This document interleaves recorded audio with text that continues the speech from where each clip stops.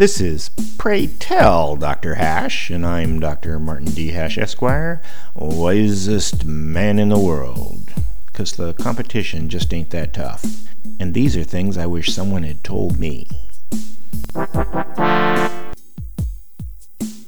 Today's topic, militarized police.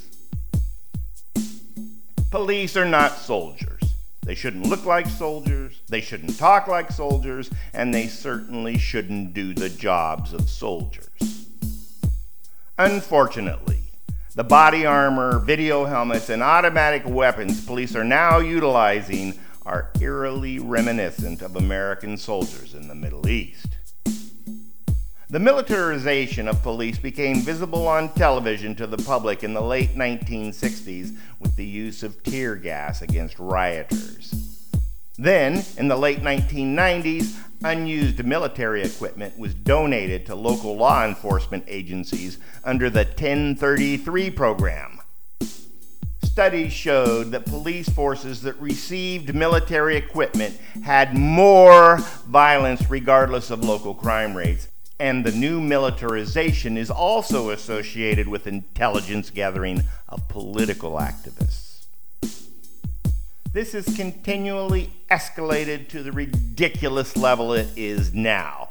For example, in 2014, the Los Angeles Unified School District agreed to return 3 grenade launchers, but it would keep its armored personnel carrier and 61 assault rifles. The very presence of military equipment can't help but change the attitude of the police themselves. Take a controlling personality who already has a proclivity towards physicality and give them a testosterone-inducing ex-military vehicle, and the results are predictable.